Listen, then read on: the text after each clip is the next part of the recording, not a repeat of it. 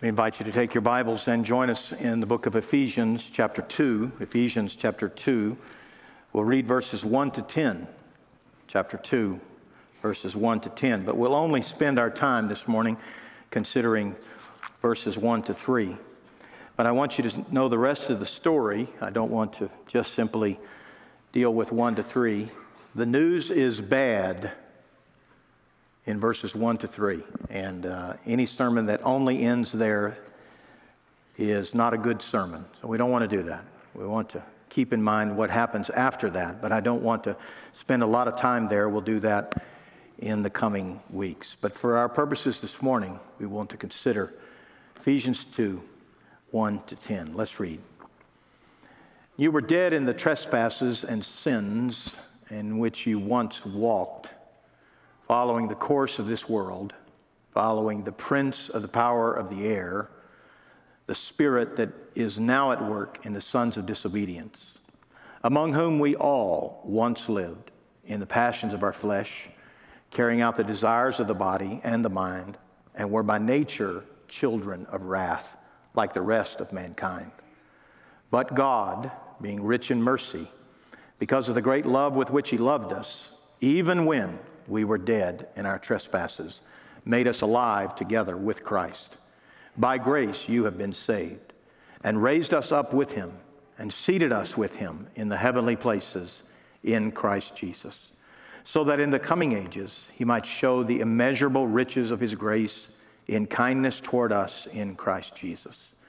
For by grace you have been saved through faith, and this is not your own doing, it is the gift of God, not a result of works, so that no one may boast. For we are His workmanship, created in Christ Jesus for good works, which God prepared beforehand, that we should walk in them. So he begins here in Ephesians 2 to continue to speak to a group of people who are, in many respects, not like us. There are many in this room, and I suspect there are many who are watching via the recorded broadcast, who can say that they have been under the influence of Christian people, dare I say, their entire lives. Many of us, I include myself in that, were the beneficiary of godly influences in our family, maybe godly churches, maybe you were converted to Christ as a child, and there would be those here who could say they hardly, if at all, can remember their lives prior to Christ. But do you know that in the ancient world, in the city of Ephesus, there's not one person who could say that? As we've already seen, Ephesus is a world-class city, probably third or fourth largest city in the entire Roman Empire. It's a seaport town located on the southern portion of Turkey today, Asia Minor, the home of one of the seven wonders of the ancient world, the Temple of Artemis. In fact, you can do a little research on that temple. 3 times larger than the Parthenon in Athens was the Temple of Artemis. A beautiful structure, obviously worthy of the title, one of the wonders of the ancient world. And yet, in spite of all of that, there's virtually no emphasis for God until the Apostle Paul came on these missionary journeys, emphasizing the gospel, preaching the gospel, telling the good news that Jesus saves sinners. There's no one there who believes until they do. And all of these are what today missiologists would call first-generation Christians. Their mothers and fathers are not Christians. They were not raised in Christian families. They were not raised in Christian contexts. They were lost, and lost as lost could be. And everybody they'd ever known was lost. And in the midst of that, he reminds them of their circumstance or their situation, and he does so with an eye toward bringing them good news. He wants them to hear good news, but in order to do that, he has to remind them from the depths they've come. He wants to remind them that he, by God's grace, has been an instrument of righteousness in their lives, and that they now hear the gospel, believe the gospel, love the gospel, trust the gospel, and have been born again because of this gospel. It is no small thing that as we read it today, it is important that we too take ourselves back. Maybe that would be difficult, but I assure you, you can do it. Take ourselves back to that time in our lives when we were not Christian, and we were, as the Scripture describes, dead in our trespasses and sins. Let's think about that for a moment. I want you to note a couple of things quickly in these opening verses. First of all, he says that all are guilty. They're all guilty. You'll note the pronoun there, you, it is plural. He's talking to everybody in the church. You were dead in the trespasses and sins.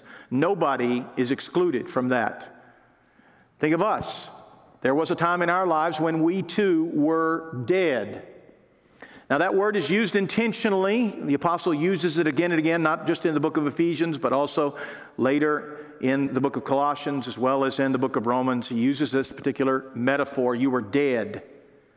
Now we know a great deal about death. We're not going to belabor this. Obviously, it's a very, I was going to say it's a very morbid subject, but that's sort of redundant, isn't it? So I won't. But we know enough about death. I would suggest to you that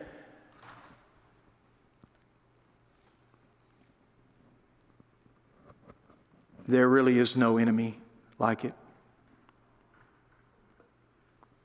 There really is no experience like it. Death marks the end of a person's life, so it marks the end of their interaction,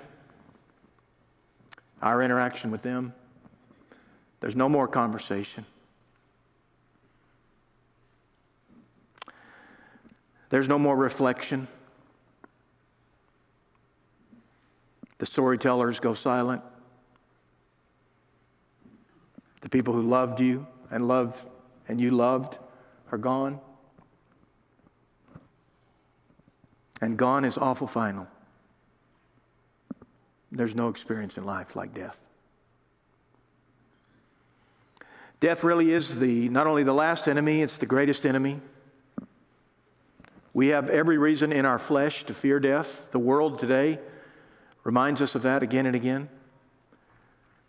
3/4 of the commercials I see on television, I don't watch a lot of television, but I can't help but watch a football game every 3 weeks. It's about all I can stomach of the failure of my team. But anyway,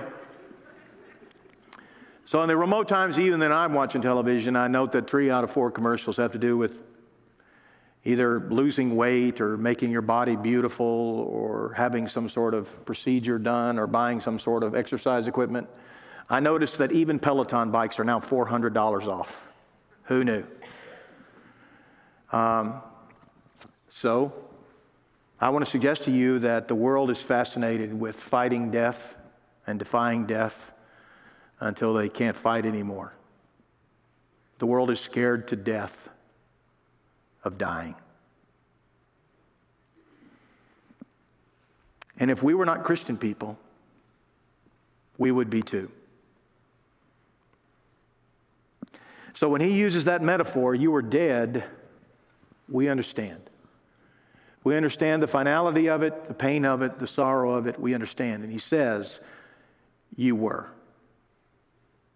Note that the verb is past tense. You were dead. Praise God. You were dead. But his point in bringing it up here is not merely to celebrate the fact that we've been transformed, but to remind us that there was a time in our lives when we were absolutely without hope. There was no hope. We were, he uses, if you will, vivid language.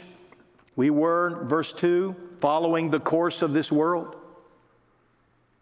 Following the course of this world. Following the ways of this world. We were chasing this and chasing that, and having our way, and deciding that this is valuable, or this is important, or this brings me significance, or this adds value to my life. We were following the course of this world, and we were chasing after rainbows, or chasing after butterflies, or chasing after popularity, or success, or money, or esteem, or whatever we were chasing after.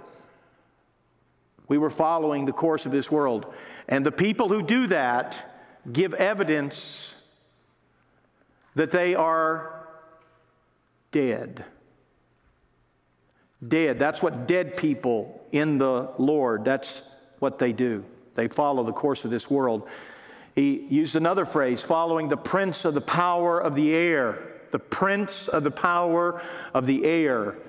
In the ancient world, the air, what we would call today the sky or the atmosphere, the air was the domain of demons. Demons were visualized as inhabiting the air. So they were not buried under the ground where you couldn't see them or they couldn't do anything. Seemingly the ground had them in straitjackets. So the notion was not so much that demons were underground, though they clearly were. They clearly are. But the air was considered the domain of demons. And you'll note here the prince of the power of the air. That's a modifier for Satan. Satan, even Jesus acknowledges, the prince of this world. We acknowledge that we don't war against flesh and blood. The apostle's going to cover that vividly when we get to chapter 6 in this very letter. We don't war against flesh and blood, but we war against the prince of the power of the air and all of the demons at his beck and call. He has a third modifier, the spirit that now works in the sons of disobedience. The sons of disobedience. Think of that terminology. We are guilty of being the sons and daughters of someone. We didn't get to decide who. We didn't get to pick our parents. But our parents have given birth to us, and we are the sons and ostensibly the daughters of disobedience. They were as much the son of Adam as we are the son of Adam. You know, the world likes to divide people into categories that allows the world to judge.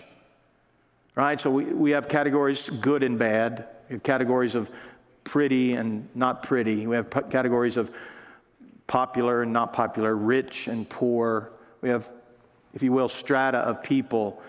If you were to go to many parts of the East Asian world today, you would find that people are born into caste systems, and those systems are designed to keep people in their place. The terminology, stay in your place. Know your place and stay in your place. Fits well in many parts of the world, and to some degree fits well even with this understanding. We are the sons of disobedience. The sons of disobedience. He uses that phrase in this very book in chapter 5, verse 6. I'll read that verse. Let no one deceive you with empty words, for because of these things the wrath of God comes upon the sons of disobedience. The apostle apparently liked that term, used it twice in this letter alone. The sons of disobedience. Sort of a like father, like son. Susan's family is particularly interested in identifying who babies look like. Can I just say, I don't share the fascination with that. But her family loves it. So the minute you have a baby, if my wife shows up, she's trying to decide, does he look like the father or the mother? I just want to know, is he a boy or a girl? So I don't make a mistake, Call her him or him her. I don't really care about whether he looks like you or... My assumption is he looks like you. He's yours, right? I mean, you can't fake it. You mark your children. For good or evil, you mark them. You just do. They look like you. And you say, well, you know, there's a really beautiful woman, there's a really handsome man, and have you noticed that baby, how ugly he is? Now, I know y'all don't talk like that because y'all are super spiritual, right? Super spiritual. But the reality is, it's an even greater miracle when you have two average-looking mom and dad, and you have this gorgeous baby. I mean, the Gerber baby kind of, you know, the kid could be a movie star. He's so beautiful. Okay, the point I'm trying to make is you look like your parents. You do. Let's just acknowledge you do. You look like your parents. And the scripture says, before God is your father, you're a son of disobedience. His point in all of this is just to say we're all in the same boat. We're all in the same shape. Remember, he's talking to people who are first-generation Christians. He's talking to people that he didn't have to sell that to. Now, I've found that in our version of Christianity, where so many of us were raised, as it were, at the knee of people who are Christians, and many of us could say that we are multi-generation of Christians in our family. That's not the case in Ephesus. Many of us, it's very difficult for us to ever get used to the idea, I used to be dead in my trespasses. He's not talking about me, because there's never been a time when I don't know that God loved me. There's never been a time when I was ever terribly rebellious. There's never been a time when I wasn't a good child.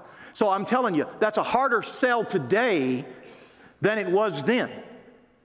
But we need to hear it today. They're guilty. We're guilty. All of us are guilty. The entire second and half of the third chapter of Romans is intended to make that very point. That nobody has an excuse before God. That nobody is excluded from God. Even the good people, even the happy people, even the so-called beautiful people, even the popular people, even the people that appear to have it all put together and neatly packaged. They are lost in their trespasses and sins. They are dead. Dead. Again, we don't have to belabor dead, but I'm reminded that Jesus is the only antidote for death, is he not? He's the only antidote. I can't help but think of the story of Mary and Martha and Lazarus, John chapter 11. Jesus comes to the tomb of Lazarus. You remember he had gotten word some 4 days earlier that Lazarus was near death. Jesus does not go. That disqualifies Jesus for being a pastor in a Southern Baptist church. If you wait, you fail. But Jesus waited, John chapter 11.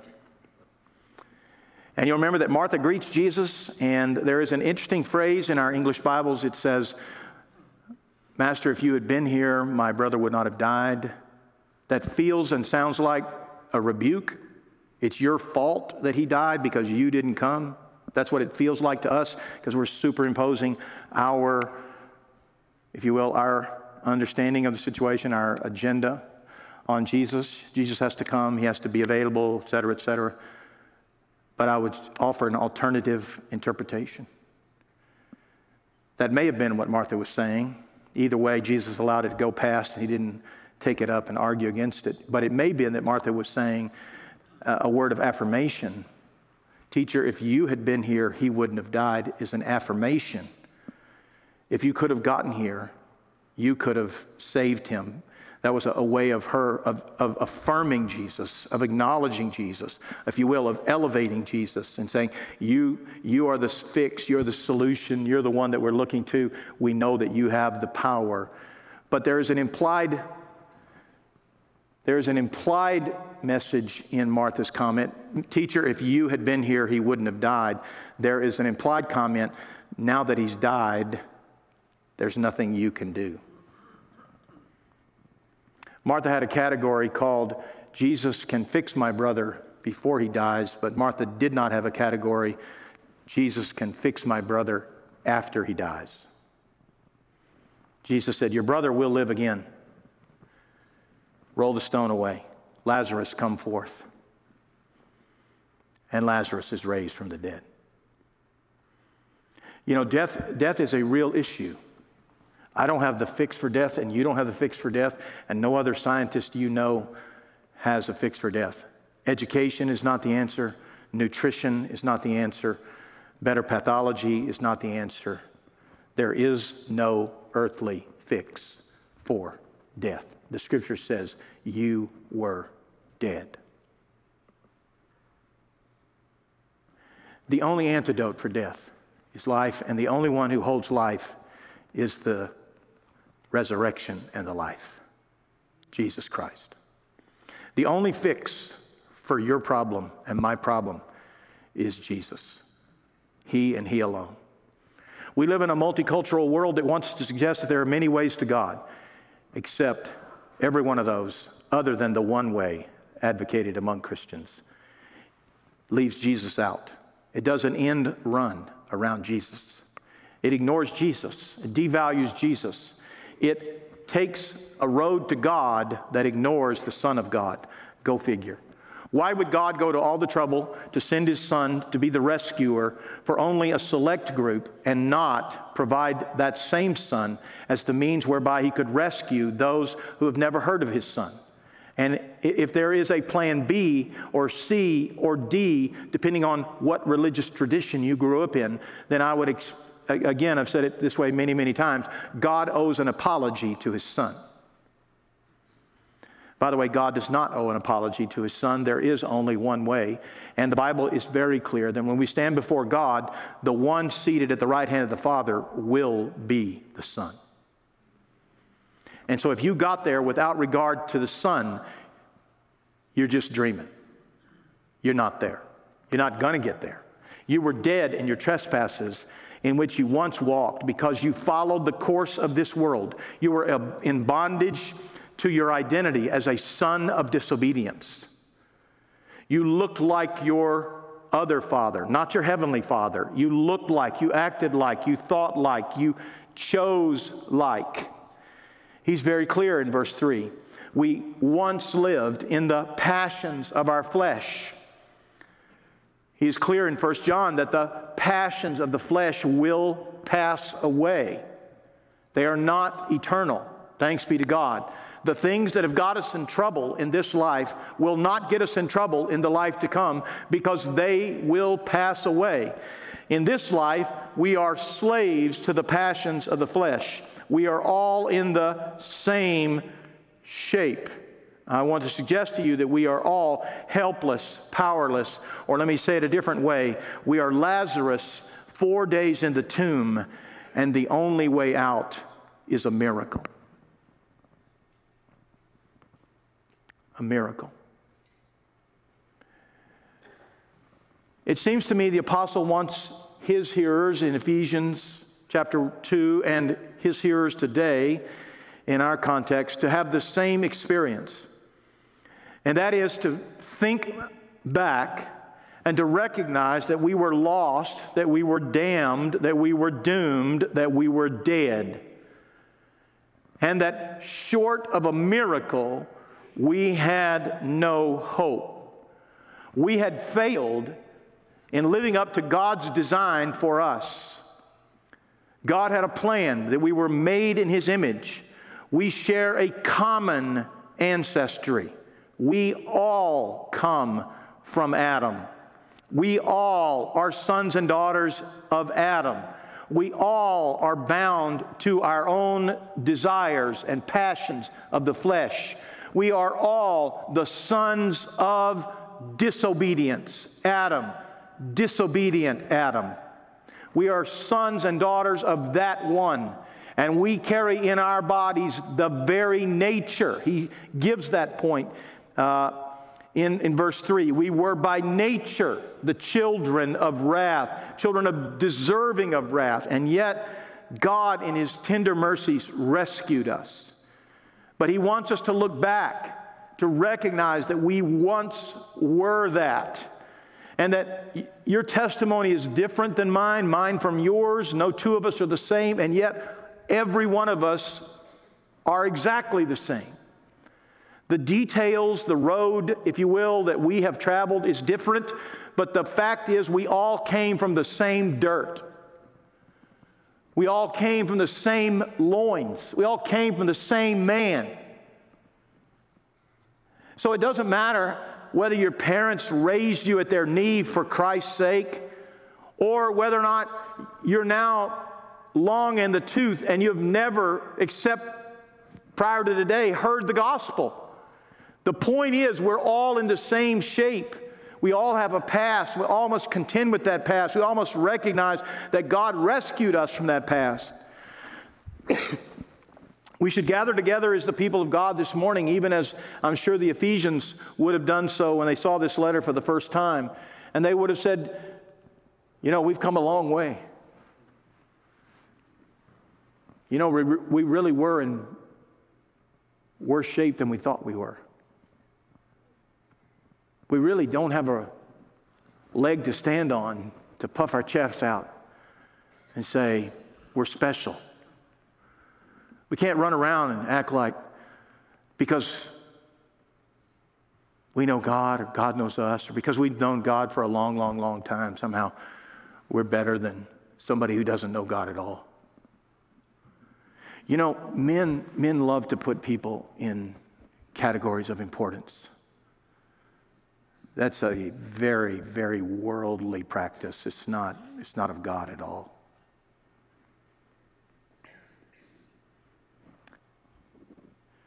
The reality is we are different. We do have different categories, right? We're not all from the same place. We don't all come from the same experience. We don't all have the same criteria that define our lives or explain our lives or whatever. We are different. We get it. But the question is, do any of those differences really matter? Virtually none of them do, by the way.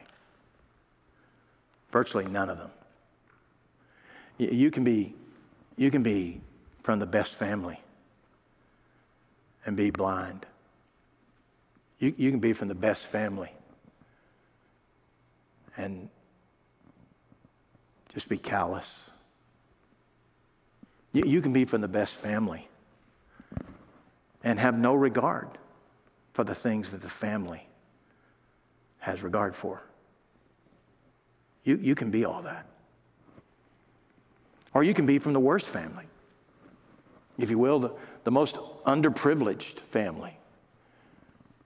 And God comes in the middle of your family, your sadness or your sorrow or your hardship, and He plucks you out of that.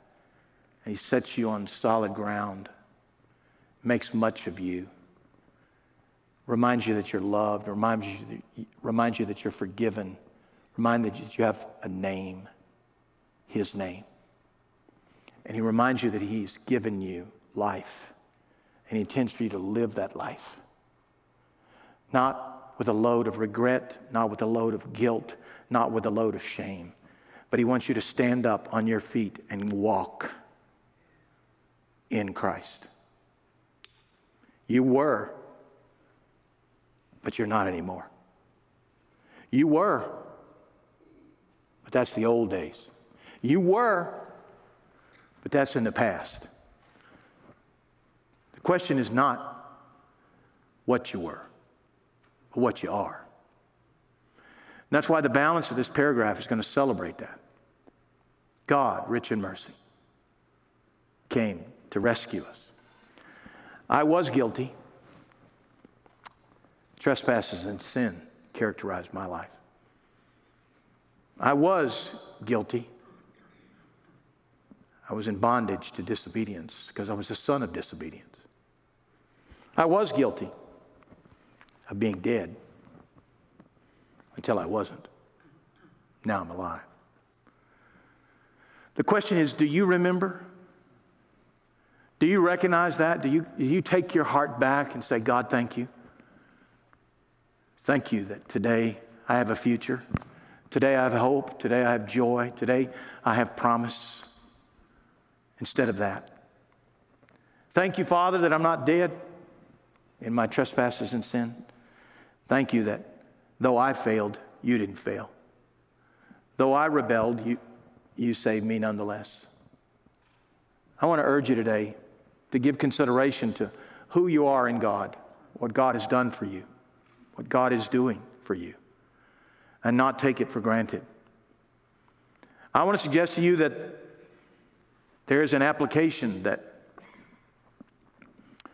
bears consideration. There is a suggestion today that the Christian church has forgotten the awe of God, the reverence of God. That may be your soapbox. I'm not trying to make a soapbox where there's not one. But I do want to suggest to you that if it is true that we've lost our reverence for God and our awe for God, it is because we have forgotten Ephesians chapter 2, verses 1 to 3. I don't know what it would be like to be physically raised from the dead, neither do you, since none of you have ever had that experience. But I do have a theory. My theory is that if I died and one of you came up to my body, spoke words over that, telling me to get up and rise, and I got up and went on with my life, my attitude about you would be, I don't know, really big. I want to suggest to you, say, well, it's not necessary for me to go back and relive all those sins. Absolutely, you are right. It is not necessary. But it is necessary for you to never forget that those sins are there. And the only reason that they don't count, that they don't matter, is because God rescued you and He gave you life. He took a dead corpse, spiritually dead, and He raised it to life.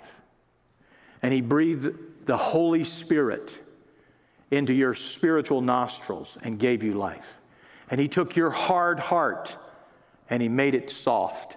He took your darkened eyes and made them see. God did that through His Son, the Lord Jesus, and by the means of His Holy Spirit. God is at work in your life, and God has rescued you. You were perishing, but God saved you. Thanks be to God. Don't ever forget where you came from. Don't ever forget who rescued you from that pit, who rescued you from that grave, who rescued you from that deadness in your life. Don't ever forget. And always look to the one who has done this very thing for you. Recognize that you cannot earn His grace. You cannot return, as it were, the favor of His grace. You cannot, if you will, satisfy the debt that you owe to the one who raised you from the dead. You cannot do that, but you can worship Him. You can celebrate Him. You can cling to Him. You can love Him. You can respond to Him with affection and devotion. You can live your life in such a way that you will not return to your trespasses and sins, to the desires of your flesh, and to the activities of the sons of disobedience. That is the characterization of dead people. Let us recognize that God has made us alive. Let us celebrate that. Let us live in that joy. Let us come even in this room Sunday after Sunday and say, God is great and His Son is the means whereby I know Him as God and I love His Son. And let us sing to Him. Let us worship Him. Let us celebrate Him. And let us go from here and make sure that the world knows that Jesus Christ is Lord of my life.